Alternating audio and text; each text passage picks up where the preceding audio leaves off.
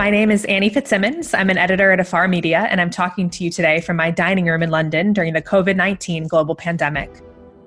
It's so nice to be talking to you today. I feel like I'm talking to a huge extended network of friends. There is no industry like the luxury travel industry, and I'm so happy to be a part of it. Today, I'm talking to Winston Chesterfield, founder of Barton Consulting, who, in partnership with ILTM, released a very detailed report about the incredible impact the $2.05 trillion luxury travel universe has on jobs, economies, and people around the world. I'll introduce him in just a minute. I've been obsessed with the luxury travel industry for many years. In the past few weeks, we have seen it, which is so much more than a job to many of us, become completely devastated by the effects of the virus. It feels like a very bad movie. I hope our time today gives you hope and optimism for the recovery, but mostly shows just how important our jobs and industry really is. Do we realize just how powerful even a single luxury travel trip is? If luxury travel was a country, it would rank in the top 10 of global economies. I don't think we give ourselves credit for just how huge that is. Imagine the massive multiplying effect of a single luxury travel trip and the vast web of people it supports. And as we'll talk about today, the luxury travel industry is all about people, and we are seeing how connected we are more than ever. So we'll talk about that massive 2.05 trillion number, but that number provides a living for many millions of business owners, mostly small businesses around the world. We are talking about luxury hotels, yes, but also restaurants and food, museums, sports, theaters, dance, culture, safaris, basically all of those wonderful things that make life worth living. They are run by people, by moms and dads and brothers and sisters who are experiencing devastating economic effects right now. Local economies are dependent on luxury travelers, and the world grinding to a halt is an enormous impact. It's almost impossible to grasp how big. All of travel, of course, is key to the distribution of wealth across the globe, and the future of the luxury travel industry is vital. We will get through this. There's no other option. Luxury travelers in particular will not stay at home forever. They are desperate to travel, and many of them are postponing, not canceling. But we will certainly see a shift in post-coronavirus travel. True luxury has never been about the thread count of sheets or the private plunge pool, though of course none of us would refuse those beautiful, fun aspects of luxury travel. True luxury is freedom of movement, which we realize more than ever today. Safety, slow travel, mental health and wellness, and connection to people. It's knowing that we are not alone, and that incredible privilege of taking a luxury trip supports the lives of nearly 106 million people. So let me introduce Winston Chesterfield, the founder of Barton Consulting, which specializes in strategy and research for the luxury sector. Thank you so much for being here today, Winston. Thanks very much for having me. So let's first talk about the enormity of the luxury travel market. How do you measure what a luxury traveler is, and how many of them are there? We have to define a luxury traveler by their ability to engage in the luxury travel space consistently. And so high net worth individuals are the proxy for that. They contribute a huge amount of spend towards luxury travel totally. So when we define what a luxury traveler is, they're very much defined by their ability to spend, which is based on their wealth level. You pulled some enormous numbers about how many people work in the travel industry. Can you talk a little bit about that? So there's around 105.9 million individuals who work directly in the travel industry, and that's across the top 50 most visited countries alone. So there's a lot more countries beyond that. But those individuals work for example, in hospitality, for hotels and lodging. They might work for airlines. Some of them work in transportation, tourism transportation, and things like that. And travel agencies are also included. That group of people is almost 106 million strong. Wow. And that's across all travel. But when we look at luxury travel in itself, we've got to imagine that luxury travel isn't just about the hotels. It isn't just about the airlines. It isn't just about the transportation, the logistics of getting around when you're traveling. It's about the experiences you have when you're there. And so in addition to this, there's around 62 million individuals in the world who are employed within the ecosystem of activities. And those activities range from the likes of food and drink, so going to restaurants and bars, to cultural activities, going to museums, attending sporting events, and such like. And so if you add those two together, that creates essentially a much larger group of people who are impacted by the loss of travelers traveling. Yeah, so what we're really talking about right now is just a devastating impact on millions, tens of millions, hundreds of millions of people that are related to, of course, travel as a whole, but luxury travel holds a lot of that up. Exactly. We have a big problem here in that a huge chunk of the revenue that comes to these businesses is in not being domestic, but being international. And of that, we have to understand that there are some countries involved here that are much more heavily reliant on the international traveler than other countries. So, for example, there are some countries outside of the top 20 countries in the world in terms of economic size and GDP. Those countries that are much more reliant upon tourism will suffer greatly because of the loss of international travelers. And many of those countries will not be able to offer employment protection for the individuals that work in those industries because many of those countries are not able to afford it. It's really a very small percentage. It's around 27% of the countries in the world, the top 86 countries in the world, that are able to provide any kind of cover for employees. So we have to imagine the vast bulk of the countries out there are just simply not able to shore up and provide protection for people working in these industries in the absence of travelers traveling and spreading their wealth in this way. Right. I mean, we're seeing stories like from Denmark, right, where they're covering 75% of salaries. And it's just not the case, right, for the majority of the world that relies on travel and tourism. Yeah. Of the top 15 G20 countries, this is not just the main spread of countries. This is the top 15 G20. There's only a third providing that employment protection for those that are self-isolating, not able to work. I mean, you also had a really interesting stat about how, more than 90% of the businesses in the luxury travel ecosystem are small businesses. So it's not just the airlines and the cruise lines, right? It's small mom and pop businesses at the heart of this. We need to remember about the ecosystem. This is not a group of global corporates involved here. These are small local businesses. And when we're talking about local, we don't just mean national. We often mean regional. And sometimes just based on the city location themselves. These people don't run international organizations. They run a sole shop. And a lot of these individuals, particularly in the countries that are lower down in terms of the economic pecking order, they are very, very reliant on that business. They don't have any alternative except that business. That business is relied upon every single year to bring them wealth and put food on the table for their families. So those individuals, the small businesses who are very reliant upon that, they're the ones set to lose the most from this. Absolutely. And, we're talking about the economic impact, but of course, there's also a huge mental impact for people that don't have work and who are used to, their jobs and lives going on as normal. So that also is, of course, at risk. You talk about how luxury travel would rank in the top 10 of global economies, and it's just over half the size of the enormous global car industry. What would some of the other economies be to give people a comparison? What we found is actually the global luxury travel universe, as we've called it, actually ranks quite high up there and towers over some other discretionary industries. So, for example, if we take global fashion retail as an entire global industry, that industry is worth about $1.3 trillion. And if we take consumer electronics, so the entire consumer electronics industry, which is everything from Samsung TVs to Apple iPhones, is worth just over $1 trillion totally every single year. When we talk about the global luxury travel universe, that's worth over $2 trillion, at $2.05 trillion. So it's almost double the size of those industries, which is vast when you think about it. When you think about the massive impact, absolutely, of consumer electronics and global fashion retail on the world, even though the global car industry has a higher value in terms of its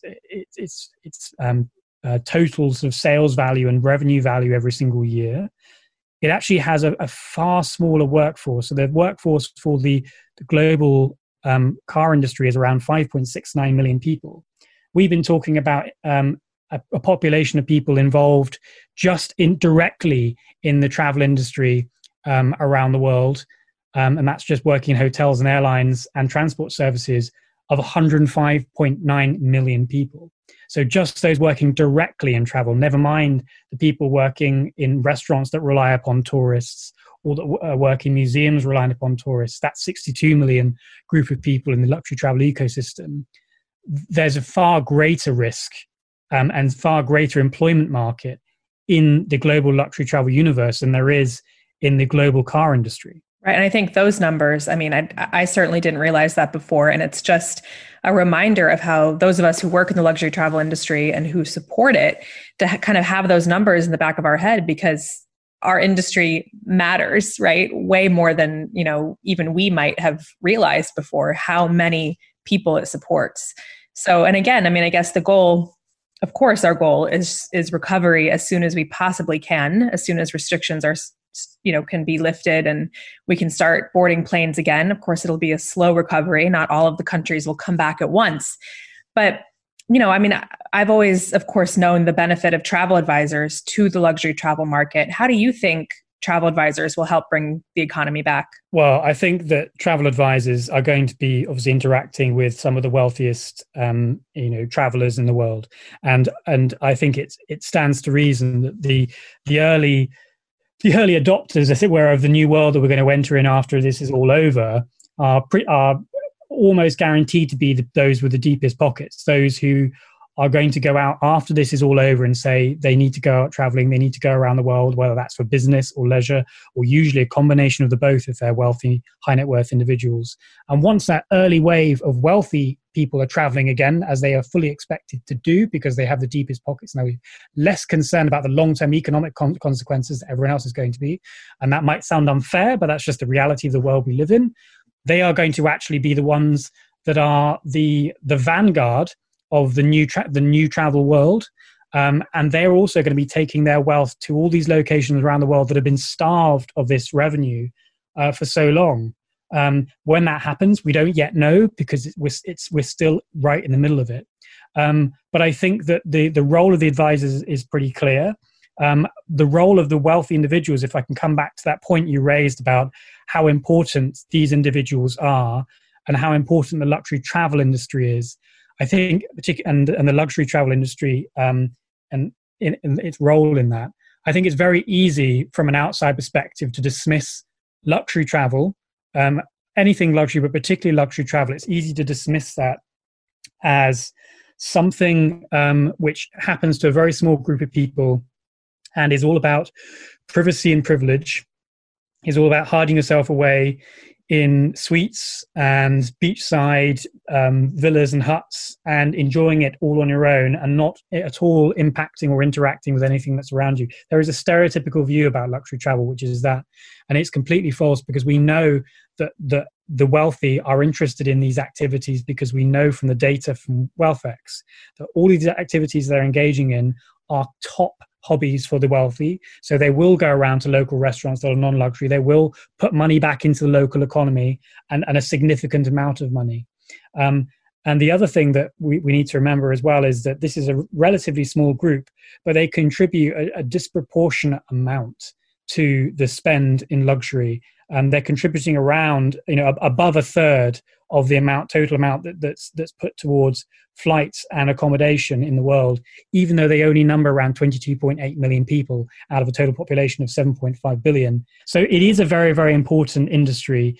It is massive. And we need to remember that wealth that's being taken by these very wealthy people all across the world to all these different locations is being put back into local economies, is enriching people that would otherwise potentially be unemployed, is creating employment for people that look to provide services for people that want to visit their country. And it means that people can provide for themselves and can provide for their families as well. So we can't just look at luxury travel as this idea of a privilege for just a few people and having no impact upon the world.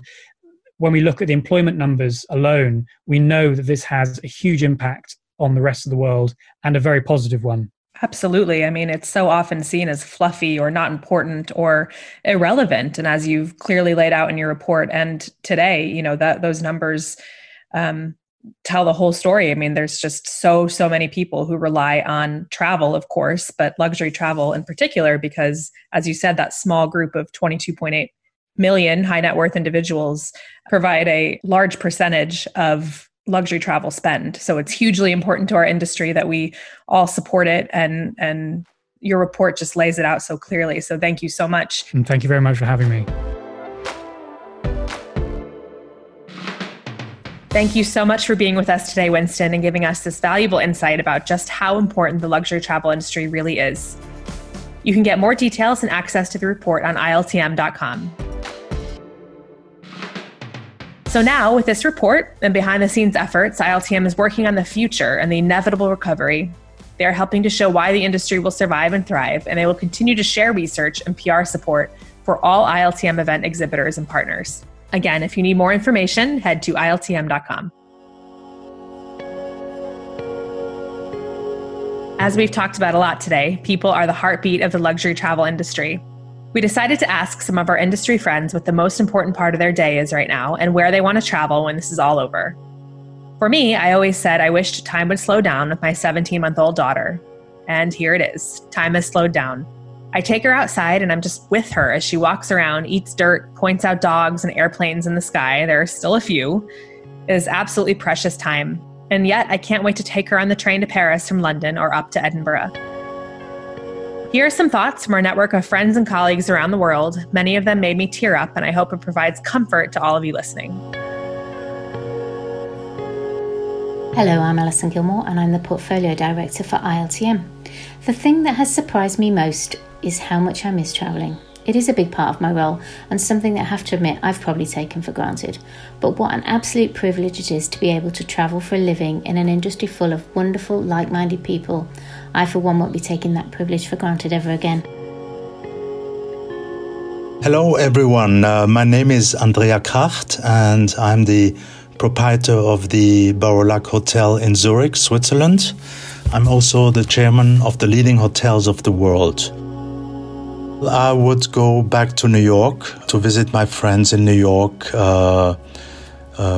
which undergoes a difficult time right now. So New York would be the first city or place I would visit. Keep safe and take care. Hi everyone, this is Karen McGee from Zell Travel, and I'm recording this live from New York, right in the midst of all this COVID chaos. Truthfully, I don't even care. I am just so excited to go to JFK and see it buzzing again and, look at a departures board that's full. I don't care where I go next. I just can't wait to get back on an airplane. My name is Ignacio Massa, and I am part of the Signature Travel Network team. The favorite part of the day for me right now is getting up early and going for a long walk in Central Park at sunrise. This really helps me see the beauty of the world every single day and just reminds me that one day this too shall pass. Sending everybody my best wishes. I'm Tiffany Dowd, founder of Lux Social Media and Lux Tiffany. I think it's more important than ever to reach out and ask how people are doing. We may be isolated, but we're not alone. Hello, my name is Akash, and my company's name is Lukestrot. I'd never imagined in this decade, in this century where science has progressed so much, that we humans would not have an answer for this pandemic. The sheer scale of it, that it has crossed oceans and reached places where we would never have imagined, is really, really surprising. I hope it ends soon, and I look forward to traveling again. My name is Vera, and I'm recording this podcast from my travel agency in Avenida Paulista in São Paulo. With all this, I was extremely surprised how well we can adapt to changes, how much we can do for others. I know many people are out there helping, making the best they can, and it's wonderful to see all this. I think we have to look at the positive side of things always. Hello everyone, this is Simon Mayle. I'm the event director of ILTM Latin America, North America, and Proud Experiences. What has surprised me most about this, I guess, is how well everyone has reacted in a real crisis. We talk about crisis communications, we talk about major incident planning, but nobody was ever able to plan for such an incident, and I think everyone in our industry has responded incredibly well to that. Hey y'all, this is Hazley Smith with Brownell Travel. I miss my travel friends and family so much. I hope you're all staying safe, keeping healthy, and keeping occupied, and I can't wait to see you all and give everyone a big hug. I'm going to become a serial hugger after this is all said and done. My favorite part of the day is cocktail hour. I have had so much fun trying my hand at mixology with recipes from our favorite partners and hotels around the world. As far as I'm concerned, the Holy Grail will be the martini from the Milestone, and I have had several false starts with that one, but hopefully by the end of this quarantine, I will prevail. I believe in me. I can't wait to see everyone, and I hope it is sooner rather than later and in real life and not with the weird gray glow of a Zoom conference call. I miss you all. Bye. Hi, I'm James Schillinglaw, Editor-in-Chief and founder of Insider Travel Report. I was supposed to go to Vienna. I was supposed to go to London. I was supposed to go to Portugal. I'd like to go back to all of those destinations and more. I enjoy river cruising, I enjoy cruising, and I do hope that industry comes back strong. Hi, this is Susan Zerbin. I'm a Virtuoso travel advisor with Power Travel in New York. When the travel gates open again, my first stop is Brooklyn so that I can hug my children, and then the 5 of us are racing off to JFK Airport to hop on a plane to go to Europe with stops in Italy, England, and Paris to see friends across the world. I am from Bombay, Travel Arena. What has surprised me the most in this time is the resilience of people worldwide. I mean, we know people on professional platforms as friends, as colleagues, or many different faces of the people that we know. But this is the time when we've seen a totally new face of every individual that we know, because every time we are communicating, just like this podcast, we are not communicating work. We are not talking to each other with any purpose in mind, but just the fact that are we okay? So the humane values that people carry, no matter who it is. My name is Anthony Goldman. I am Managing Director of Goldman Travel Corporation. As soon as they say we can fly again, I'm just going to grab a suitcase and go to the airport.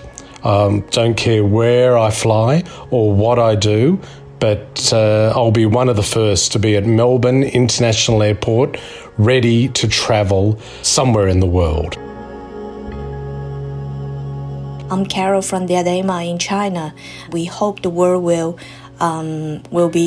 be better and get back to normal as usual. Let's keep the world moving.